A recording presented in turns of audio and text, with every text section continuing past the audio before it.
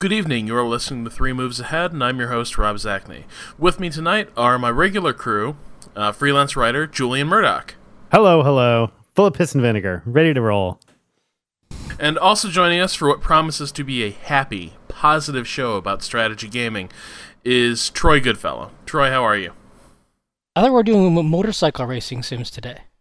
I thought it was Football Manager, actually. Oh, no, I shouldn't tease that, because the moment I say that, I'm going to get like a dozen emails from UK listeners being like, you really really should do a show on Football Manager. You would we have to do no a show trouble. on fantasy football first, right? That's the thing. Your team's as good as mine, eh, Rob? Oh my god, it's beyond embarrassing, and I think the tone for it... You're actually eliminated. Yeah, shut up. But Me it's too. true. It's true. I'm eliminated. I mean, my team was 1-0. I mean, screw you, Phil Rivers, for sucking this year. I don't know. I do not know why. I just I was able to draft Brady. I don't know why I went for running back instead of getting Welker right away.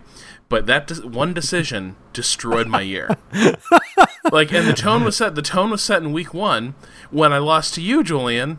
Despite Brady passing for over 500 yards, because you had Welker. Because he threw him all to Welker. And so we had this game. It was like you had like 250 points. I had like 200, and that was really the start of just an endless downward spiral. It was the beginning of the end. Yeah, pretty much. Yeah, but we will not talk about our miserable fantasy football teams, at least. No, we won't. But I'll tell you later this year we should do a show on fantasy sports games. It's not a bad idea.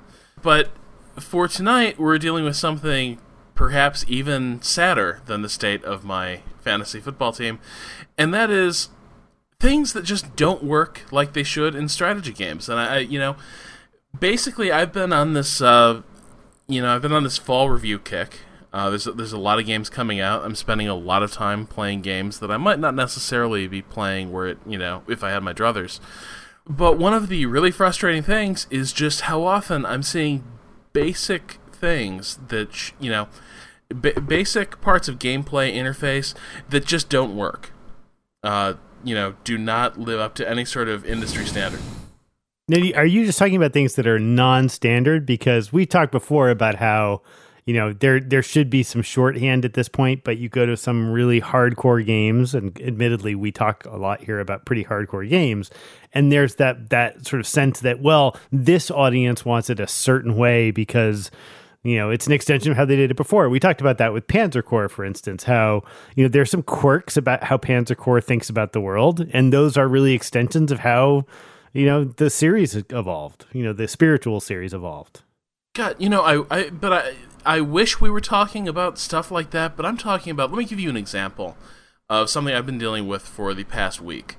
So I was reviewing Stronghold 3, which, Castle City Simulator, it sounded, it sounded like a winner. I like castles. I like defending them. I enjoy managing the odd city.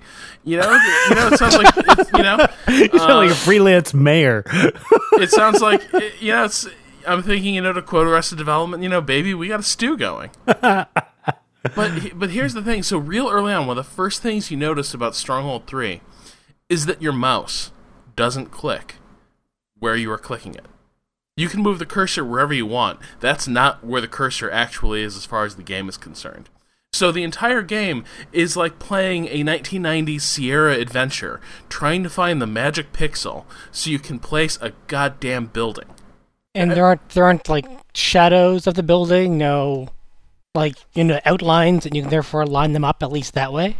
Oh, you can do that. You can do that, but the fact is that at that point you're basically now you've moved the cursor sort of off of where you want it to be. I suppose placing buildings is one thing. Where it really becomes a killer is commanding troops. Right. Where you've got mobs of little soldiers and positioning becomes kind of an issue. And the other thing is that, talk about other basic things. So these troops, theoretically, since they're defending walls, should probably engage anything that comes within range of these walls. But a lot of times they just randomly don't. They'll just stand there while enemies just open fire on them with arrows and spears. Just hang out there while they're massacred on the walls. At which point you really have to wonder why you bothered, building the walls in the first place, since nobody's defending them. But right. So what you have to do is you have to go down there and you take control of these guys, and manually tell them to attack the enemy.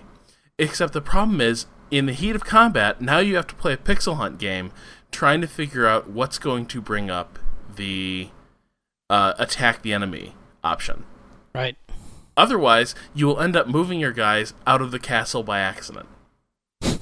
This is the type of stuff I'm dealing with, and this is the second game, actually, in as many weeks that's had basic problems with like camera controls and cursor responsiveness, cursor accuracy. A Game of Thrones Genesis had similar weird camera issues where there was a weird lack of responsiveness. A click wouldn't register. The mouse was useless for the mouse. The units were so small, and the mouse could not pick them up. It took forever to select a unit. I mean, it was just terrible interface with the mouse. And you're right, this is just basic game design stuff. The sort of stuff that should not just be. You'd think it would get this down pretty damn early in the development cycle. Is the mouse clicking in the right place? You'd think that they'd catch that in quality control, but I think that's the magic phrase, right? Quality control. We're dealing, I'm not trying to be an apologist here because, boy, do I have my own list of crap that pisses me the hell off.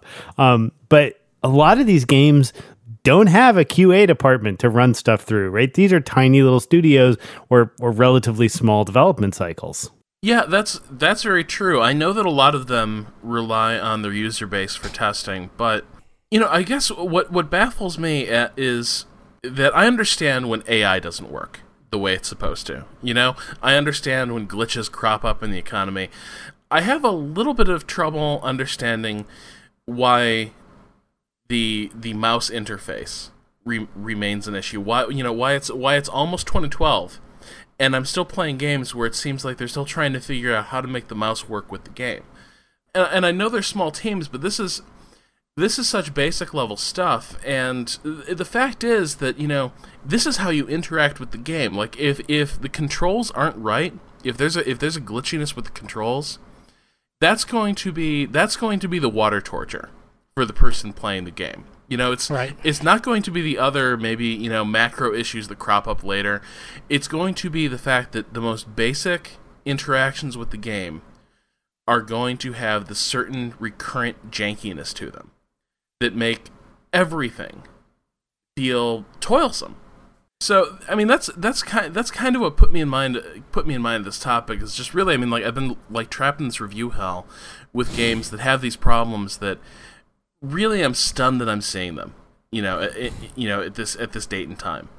And I just kind of wanted to, take your guys' temperature. Like, what games have you played lately? What flaws do you consistently see in strategy games now that, in your eyes, are unforgivable? These are way past their expiration date.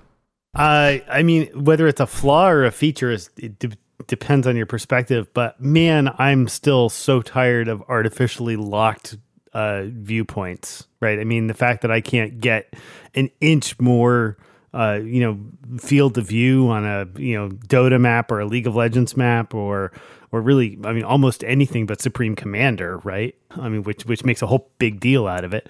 That still to me strikes me almost as cheating in game design. It's like, well, we're trying to enforce this idea that you have sort of localized fog of war, which is BS because my mini map shows me more than my main map does, right? And so there's that sense where you end up playing the mini map in the game as opposed to playing the main thing because they've so restricted your view.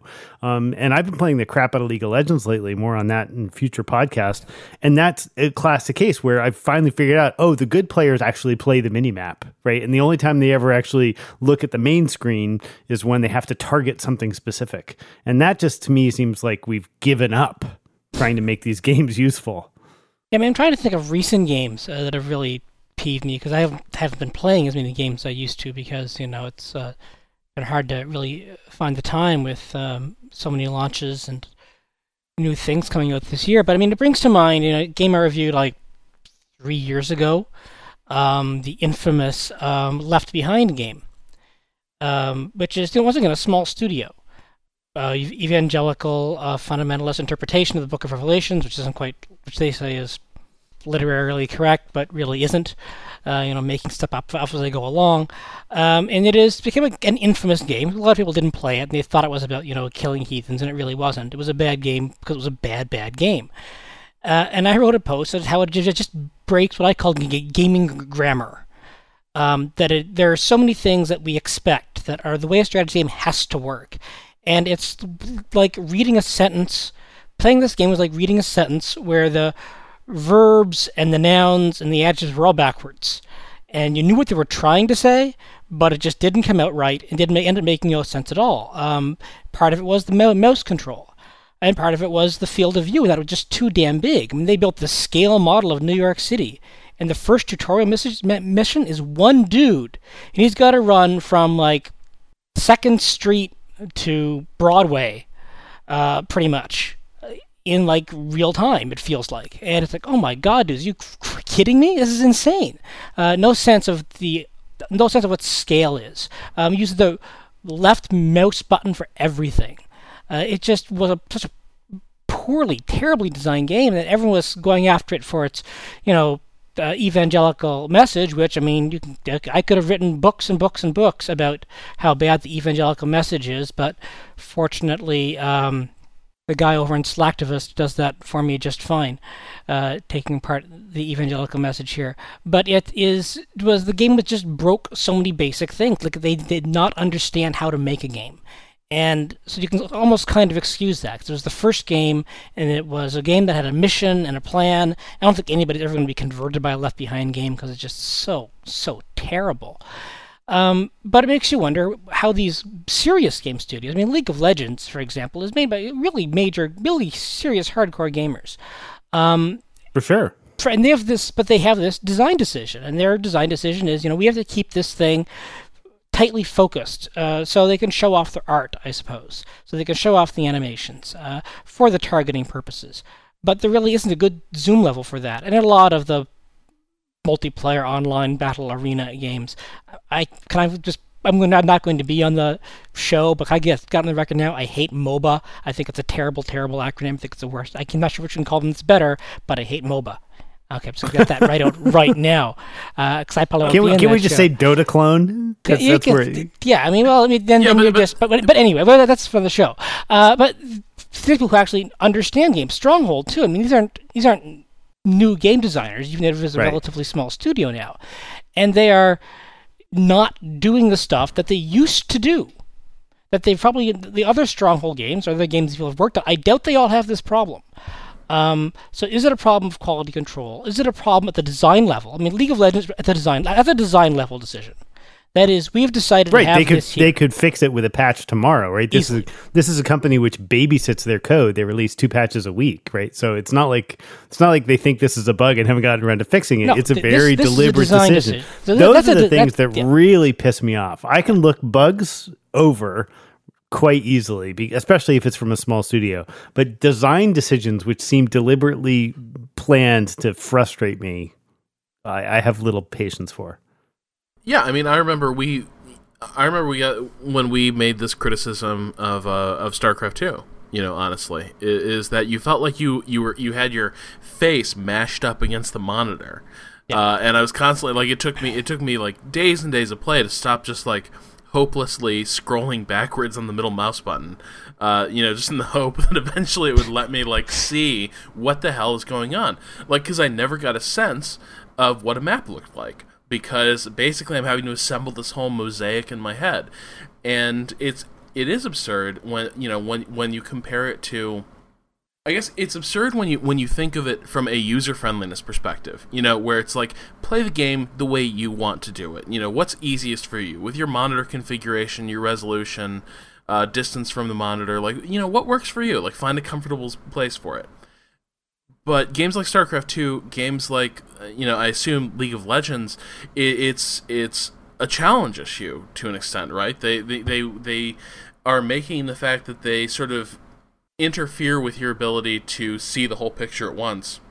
They make that part of gameplay, which, I mean, I don't know. Like, I suppose that works really well for the hardcore, and it certainly hasn't hurt these games at all. In fact, they make a strong case that. Focusing on the hardcore is, the wise thing to do. But at the same time, there's people like us who, we aren't going to play these games like they're our job. And so ironically. That's a very good point. But yeah, we're not going to play these games like that. But there's really no concession for people like us, like a competition mode in games like this, which just makes so much sense. If that's a crucial component of the game balance, fine. Like let me opt out of it though for when I'm just screwing around in skirmish. Yeah, I mean, I think that's the other thing too, is this issue of different modes of play, right? I mean, and this is something that kills me too. I mean, I'm an unabashed fan of games like Civilization, Total War, right? I mean, those are sort of staples in our diet as strategy gamers, right? But one of the things that I find frustrating about those games, particularly in multiplayer, is that often there's no end game. Like, very rarely do I play a game of like Civilization, for instance, even when you're playing like in, Civ 4 Pit Boss, where it's actually close and exciting to the end. Right. Most of the time, the last third of the game is a foregone conclusion, and really most people just want to surrender. Right. And those are the kinds of sort of mode decisions that I think are problematic, right? Because at least was it in the last Shogun where they had this whole thing in the single player, at least, where if you got too powerful, like all of a sudden your allies started ganging up on you and your enemies started ganging up on you. And well, yeah, the game would hit a tipping point where, yes, you did lose your friends as you grew more powerful, but the game would also hit a tipping point where you declared yourself Shogun, and then it was all of Japan realizes, we got to take this dude down. Right, exactly. All of a sudden you're declaring war against everybody, right? And that was an interesting way of solving that in the single-player game, right? So that it's not endemic to these kinds of games that the end game always has to be a foregone conclusion, right? That there's no catch-up feature, that there's no momentum. But in traditional board games, right, the issue of like late game catch-up features and come from behind victories is an explicit part of the design mandate, right? And really great strategy games always have that element that balance out the chance of a lucky victory to create sort of an epic story. And we've talked about that here many times, right? Where you get those, the one lonely guy in, Men at War Assault Squad manages to actually, run all the way through enemy lines, blow up a tank and take over the objective, right? And those kinds of things are very difficult to program in. So when they're missing from something as big as a franchise like Civilization, I think it's sort of glaring and obvious. And I think that because so many strategy games now are trying to feed multiple masters, right? They need to be epic single player games, but they also need to be epic multiplayer games. Very few of them ever manage to get multiple modes working well. Right.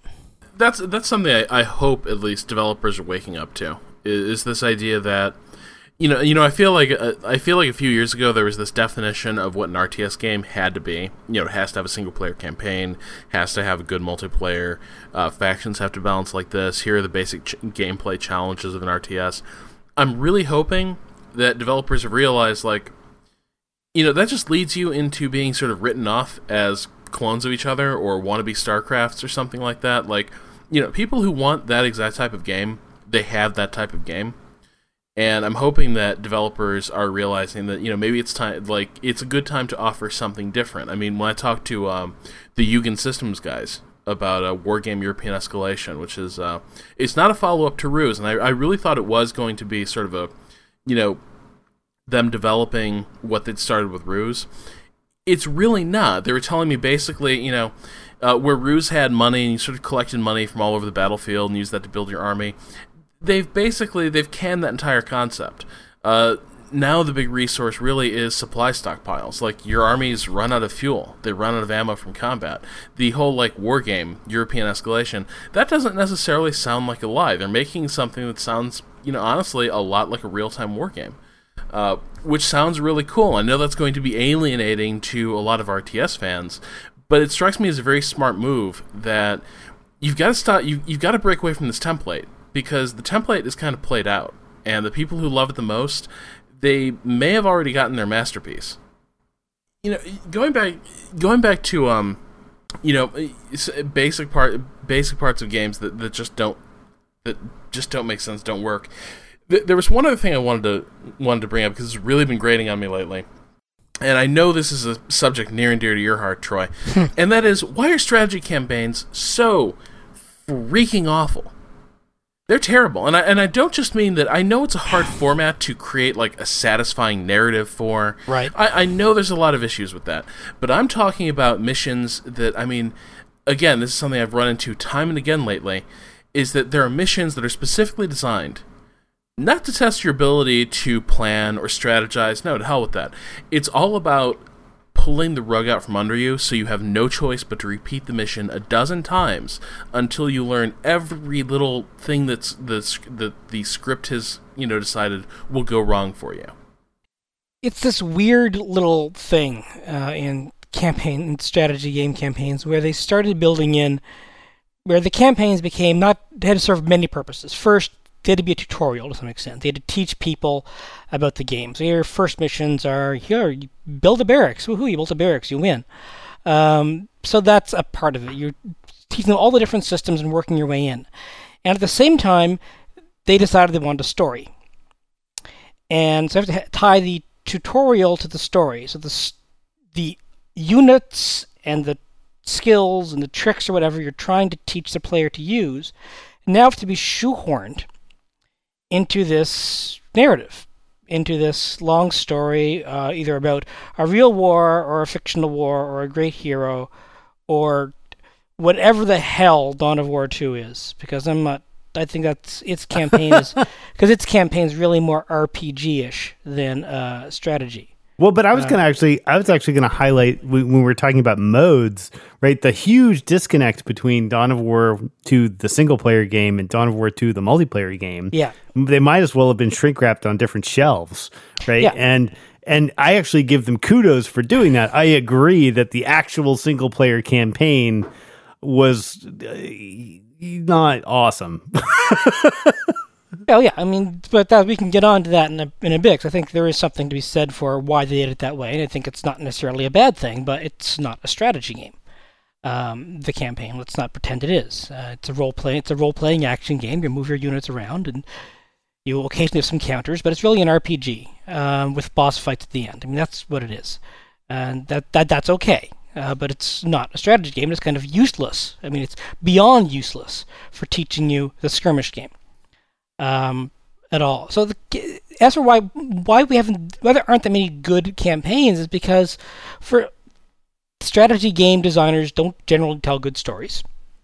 If they have an historical story to tell, they tell it poorly, or they score it with really crappy music, or have some hero at the center of it, and they can't quite make it work. I mean, I think through the numerous RTS campaigns I've played that had story cores, and really the only one that stands out as well, I would actually play that again just for the story, is the Age of Mythology campaign, which I thought really captured the heroic ethos that the whole game tries to capture. But I think those are the two things. The strategy campaigns, or RTS campaigns, let's set them apart. RTS campaigns generally are, if it's RTS, it's going to be story and tutorial wrapped into one. And then you have the historical stuff where you have the Panzer Corps, where it says, well, we have to somehow make this challenging, so we set up little strong points, turn them into little puzzle games. So you have the whole puzzle aspect, which is the whole scripted part. You have to do this the right way.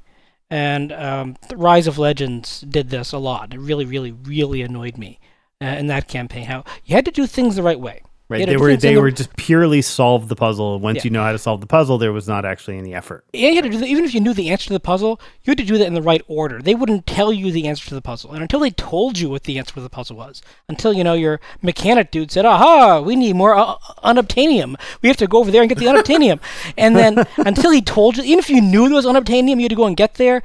Something would stop you from going there. You'd be prevented from doing it. And you couldn't actually do what you needed to do because the tutorial wasn't telling you to do it yet.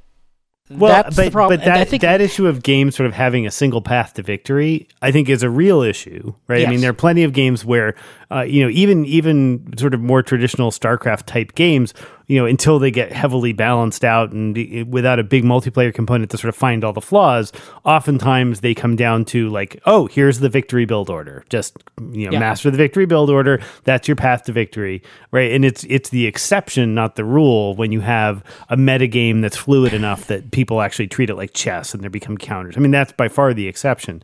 But we have to throw, I think, a bone to what Introversion just did, which was effectively cancel Subversion, a game that I've been looking forward to like crazy, right? And arguably, I think one of the most innovative strategy game designers we have in the market, canceling their flagship game because they basically admitted we created this really beautiful system where every level was a single path to victory. And so I think they said, pretty 1, gameplay 0, start over, and that's what they're doing. And I give them huge props for that. I almost wanted to just like pay for the game that they're not making just to reward them for that behavior.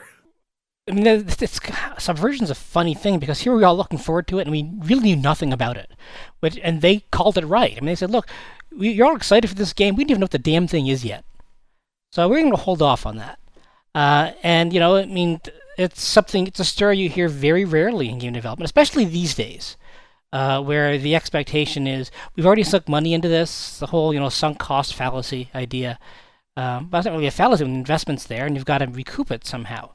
And it's an issue that so many developers have, where you just have to get the game out, no matter what the state it is.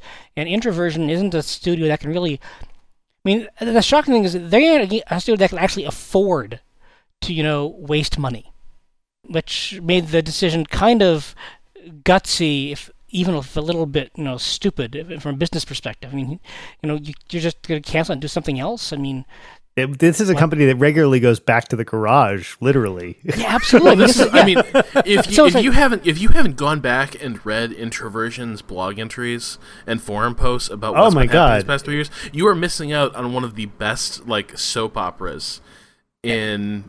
It's like game 3 years, just like since the beginning of the company. I mean, these guys, and they've been so honest about it too, right?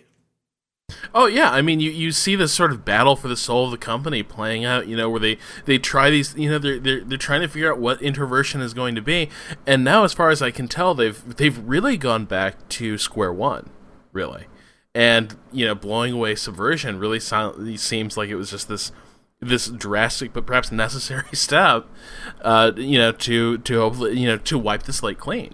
And I think that too many games suffer from not doing that. I mean, part of, how many games have we played where you sort of play an hour or two of them and you were like, really? This was the idea. You were going to do this again. Well, I mean, there's that, and there's this, I mean, hesitation to delay necessary releases. I know we don't want to get into Sword of the Stars 2 at all tonight, but it just seems like, I mean, that was another case where, my God, we need to delay this because you only get one shot at making a first impression. Well, Elemental, right? Or Demigod had the same problem out the door too. Yeah, and I mean that's another thing where there are so few places willing to even seriously delay a project that's got major problems, much less cancel one that's not going to pan out or not going to meet some sort of internal quality expectation. And that's so weird to me because there are so many studios that seem to have demonstrated the wisdom and profitability of earning that sort of reputation for quality control. Yeah, certainly not in the strategy space do we see that very often, right? No. I mean, there are companies like Valve that are kind of known for it, in the bigger budget gaming world. But even there, I got to tell you, I think I've been playing a lot of Dota 2, and I'm not so keen on some of the design decisions they're making there either. So I don't know. I think maybe there's a curse on strategy games. Well, I mean, strategy games they're weird. They're hard. That's good. That's the box quote from 3 Moves Ahead for every game ever. Strategy games are weird. 3 moves ahead. Because there's so many different systems to test. And, unbalancing one can really change a game altogether. And unless you have a really good QA team and your game's in beta for a while, and if you go to a user base beta, that they're actually filing the damn reports and not just playing the game and waiting for it to get better. Generally, the studios are smaller. They don't have internal QA teams. I mean, there really isn't a Valve of strategy games. You look at the state that Civ 5 was shipped in, for example. I was going to say before Civ 5, you might have said Firaxis. Yeah, but Yeah. this is we might have said 2K would invest in that, but it's not quite clear. They always have. So this is the question that strategy game designers have to deal with is how do you get good and reliable QA, and can you actually in strategy games, because they are so because they generally have systems, and that I think feature creep is a bigger problem in strategy games and role-playing games than any other genres. I mean, these are things you can always add something in, either to make it more fun, more spectacular, more realistic, whatever. As compared to not that shooters are technologically simple, because they're not, but design-wise, they're often not as complicated. They can be straightforward. I mean, you look at something like Space Marine, wasn't breaking any new ground, was just telling an interesting story in a fun setting. Yeah, I mean, you can get more elaborate ones and more sophisticated ones. You can get even something like Portal. I mean, Portal is a very simple game, but done beautifully and brilliantly. But it's still a simple game, and you can't. Right, the core ideas are very simple, and they just spend $1 bazillion refining them so that they're perfect.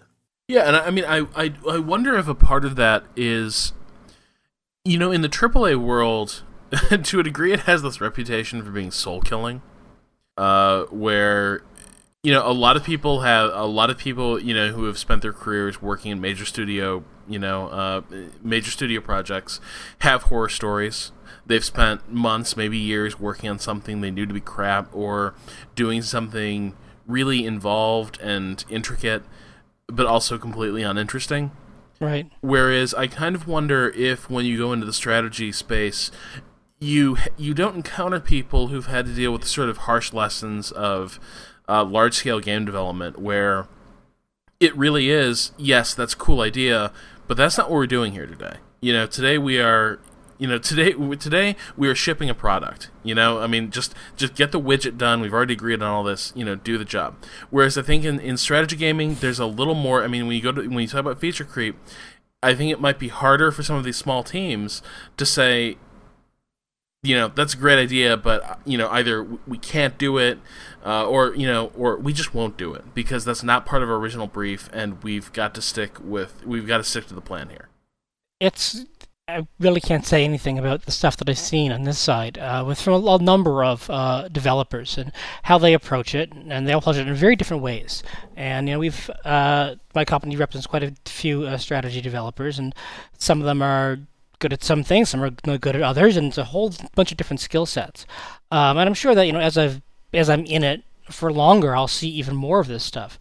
But it really is, strategy games attract a certain type, and this type is generally a type that has a lot of ideas, and it really takes some discipline. This doesn't get back to the whole, and then this of course leads to the whole QA problem. I think at the end, we started with the whole problem of why doesn't the mouse freaking work? Because there's no time. There's no time for the mouse to work.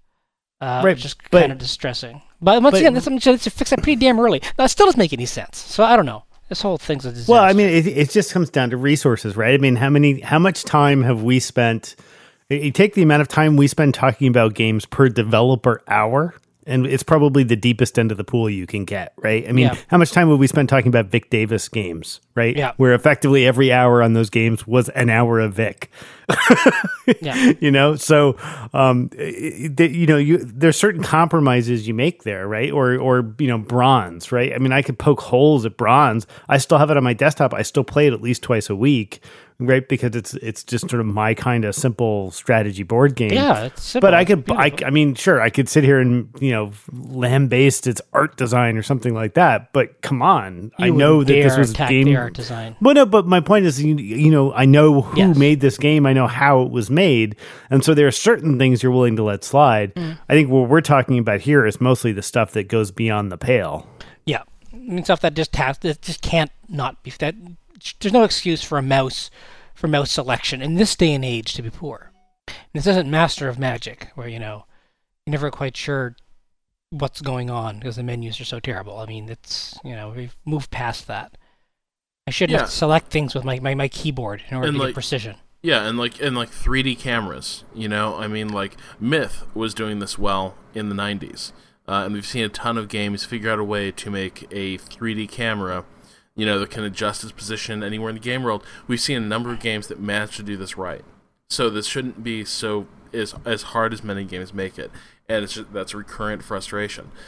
I guess what's been hitting me these last couple weeks is I think if you cover the strategy beat, there's got to be a part of you that's an evangelist, right? You got to be banging the drum for these games, that don't have the budget, don't have the looks, in a lot of cases don't have the polish, but they need to have something. And these last couple weeks, there've been a number of games that it's one thing for a game to lack the polish that my colleagues are enjoying as they review AAA games. Right. That's one thing. But when basic components of the experience, are just broken and noticeably broken, like this is you spend 5 minutes with the game and something isn't working right. You spend a couple times doing a mission, and there's scripted events that are designed just to ruin your game. There's right. no strategy to it. It's just they're purely bad behavior. They're just pure evil on the part of the developer. Is that what you're saying? Yeah, pretty much. Again, Stronghold is a good example, but a Game of Thrones set a special standard for this. There's a mission early in that game that there are a number of loss conditions that you can just hit when you're looking somewhere else for like 5 seconds. Like there's if one little sprite dies while you're looking somewhere else, well, they're not sprites, they're just tiny 3D models. But if just one of these little dudes dies while you're looking somewhere else, you've lost the mission. That can happen within seconds, even if you played perfectly to that date. The things like this, they're really unforgivable. But it also increasingly feels almost like honestly a bit of a betrayal. Where these are small games, small developers. They depend on to a degree they depend on the kindness of strangers, right? And there in a lot of cases there's this sort of indifference to the quality, the build quality of the product they're putting out. There's this sort of indifference to what the player's experience is going to be during the missions. That is really kind of stunning to me in a genre that depends so much on building these relationships with players and giving people a reason to care about these games, because you know what? They don't have a marketing budget. Their marketing is their customers. And so I am stunned that I'm coming out of this autumn looking back at Tropico 4 as the high watermark of the season for strategy. Is that just a sad release cycle, or is it just? Oh, it's definitely sad. I mean, last year this time we had Ruse. We were emerging from a summer of StarCraft. It's definitely this is not a banner year, but I mean, to a degree, I admit up front this topic is a bit contingent on my experiences recently. But there have been a number of games that I really would have expected better from the developers, and I've been stunned at how they don't deliver. Yeah, I mean there haven't been a whole lot of releases this fall, so in general, it's a slow season. It is a slow season, and a lot of games that would have come out in better shape but interesting didn't, and I still think that Somewhere in Game of Thrones is a great game. I don't know, but yet it's cyanide. They'll do this to you. I mean, you look at Blood Bowl. I mean, there's a game that's just brilliant in multiplayer because the AI is too stupid to know, but it's probably one of the simplest possible rule sets. You could for actually a quite deep strategy game. So, I probably shouldn't have expected more, but, I read about it and was excited about some of the deception stuff, and it turned out to be a real dog.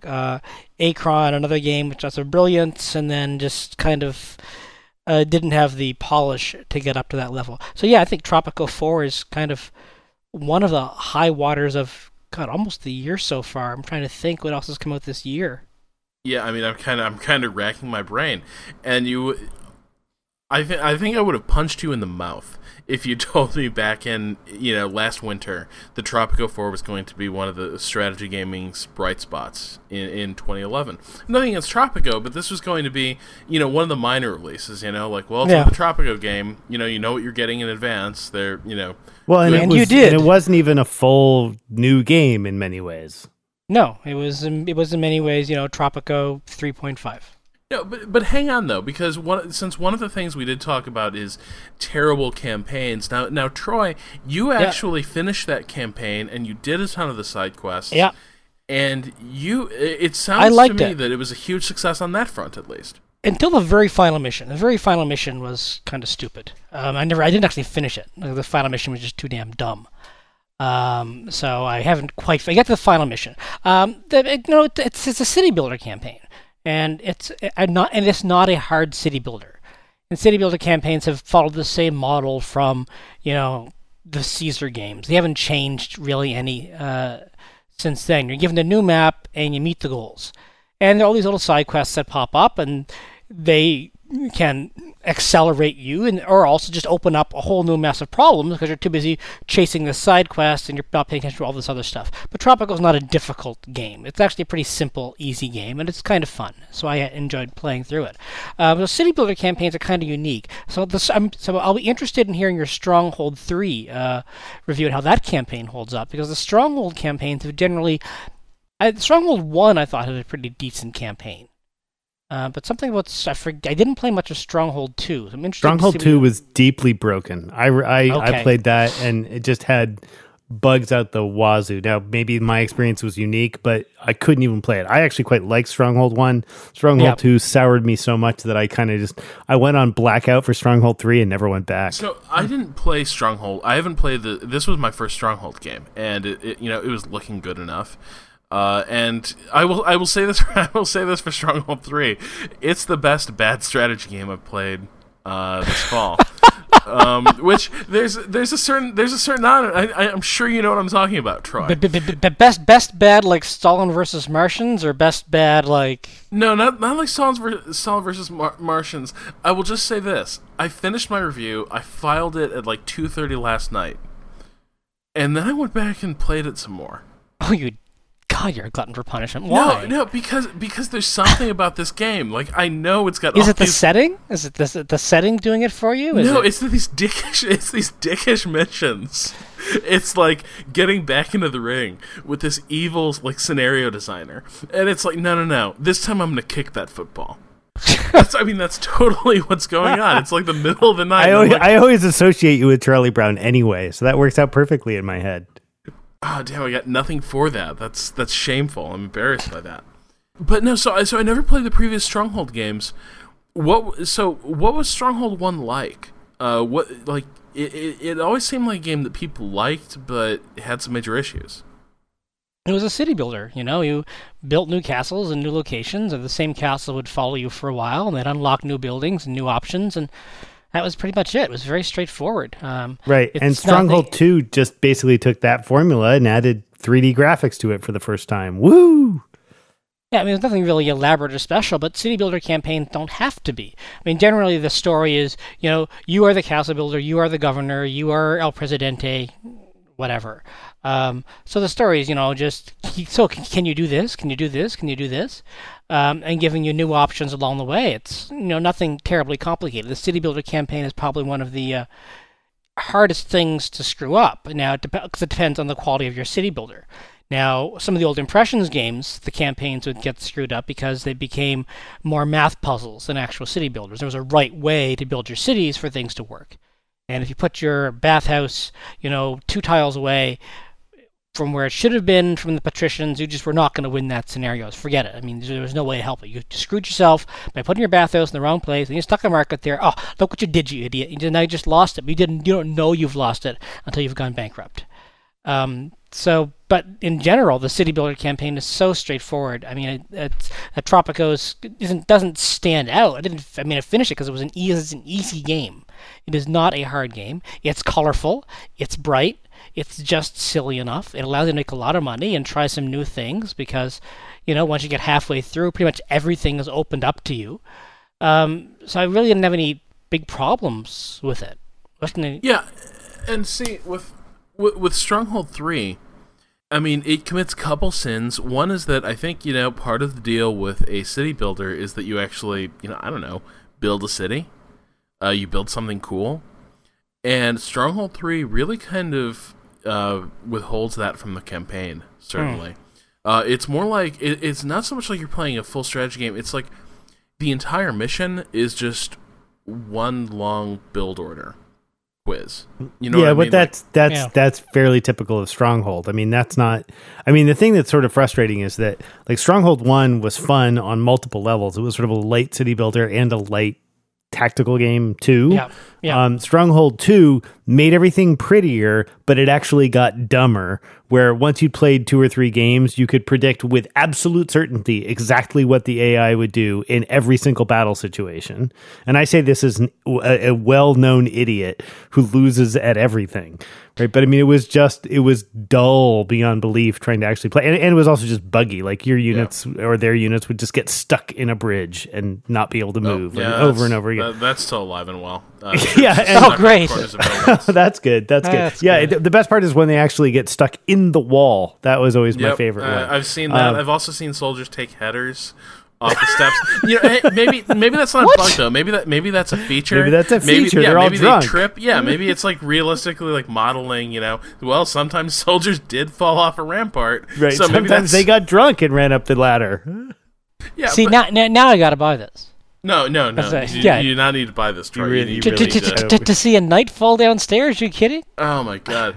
Don't worry, the animation won't be that good if there's anything like the last. Yeah, one. he's actually a corpse midway through the fall. But the other weird thing about this is, like one of the rewards of a city builder is you build, a really cool big city and everything, and it's really unique, which they're not in Stronghold ever. They're really not, but they're also really small. Like a lot of the missions are just building some crummy stockade, just blocking a choke point, and the weirdest thing is that where the game really starts to open up is multiplayer. Which nobody plays because, well, it's Stronghold, and because the pacing is just absolutely murderous. Like, this is the last game in the world I would want to play as an RTS, but that's the only mode where you can build, like, big castles and watch dudes, like, attack them and try to besiege them and break through the walls. If you play the campaign, that's not really going to be your experience. And there's no skirmish, so you have to go online and find some Yahoo who wants to play sim base. And that's exactly what this is, by the way, because most matches you find, it's like, okay, no combat for the first 30 or 40 minutes. It's like, great, this is gonna be an excellent use of my time. It sounds pretty much like Stronghold. Yeah. So I mean, that about does it for my pet peeves right now. Like, do you guys have anything else you've been keeping in reserve? Something you want to unburden yourselves with? Not really. I mean, it's the usual things I always complain about. So, I mean, I'm hardly somebody who holds back on things that he hates on this podcast. And I know that if Bruce was here, we'd have another hour, but, That's true. We've missed a huge opportunity, haven't we? Oh, we'll get him back on soon enough to complain about something. We miss Bruce. Yeah, I mean, I guess my biggest pet peeves are always reserved. I mean, it's funny you bring up Stronghold because to me that's a classic Edge title where it's like marketed as a big budget game, but never really felt like a big budget game. So it's unsurprising to hear that that's the same experience you're having with Stronghold 3. I tend to give a lot of slack to little indie projects, and when they expand out of little indie projects and go along the lines of something like Sins of a Solar Empire and Ironclad's work, where it's really just awesome and totally first rate AAA game, then I can be all excited about it. But boy, I'm just not a nice person when it goes the other direction. When somebody who's supposed to have the money doesn't make it all work. Yeah, I'm an evil person. Yeah, and speaking of Sins of a Solar Empire, a few months ago I was like, another expansion, I'm not really interested. I'm kind of done with this game. After this autumn, I am chomping at the bit for another reason to go back to Sins of a Solar Empire and see how that game's expanded. Because man has the rest of strategy gaming kind of made the first quarter 2012 titles. It's made their job real easy. Yeah, first quarter 2012, some good stuff coming out. I hope so, because man, I need to win. Like, part of being a strategy reviewer is you kind of got to tell your editors, like, no, here's some interesting games that a lot of people aren't going to cover, and they're going to be totally worth your time. And this autumn, I've been made a liar of more than once. It's there's never a sure bet, but man, have a lot of people fallen well short of the mark. Fair enough. Oh well, better luck next year. Yeah, absolutely. Next year in the Promised Land. Next year, Jerusalem. All right. So that about does it for our topic, if you want to call it that. Therapy session might be more accurate. Support group. Absolutely. Speaking of support, I know Troy posted a blog entry at Flash of Steel thanking you for your donations, but I just wanted to extend my thanks once again to everyone who donated during our October donation drive. It bought a lot of Halloween candy. But no, I really am. I got to go to your house. It's just buckets of it, man. It's like a rap song about candy. But I really am grateful for all the donations we received. A lot of you were incredibly generous, far more than I expected. And so I just want to thank you for supporting the show, and I deeply appreciate the vote of confidence. Next week, I think we have a topic, but I don't want to promise anything, but it might involve the MOBA genre. Don't you dare. That's Troy's favorite. I'm going to ban that word from the podcast. It is the worst acronym, but here's the thing. What do you do with games like World in Conflict? I don't know. Yeah. I'm not saying I'm going to have a better acronym for it. I'm just saying that one sucks. It pretty much sucks. But it's what we're stuck with that doesn't imply you have giant trees battling each other. So, there you go. All right, well, Until next week, everybody. Good night. Good night, all. Good night. We could do a whole show. Can we do a whole show on Rocksmith? Because I'd totally do that. I don't even know what Rocksmith is. Wait, haven't people been beating the shit out of that game? They're idiots if they have. It's the most freaking amazing thing I've ever put in my hands, except my own.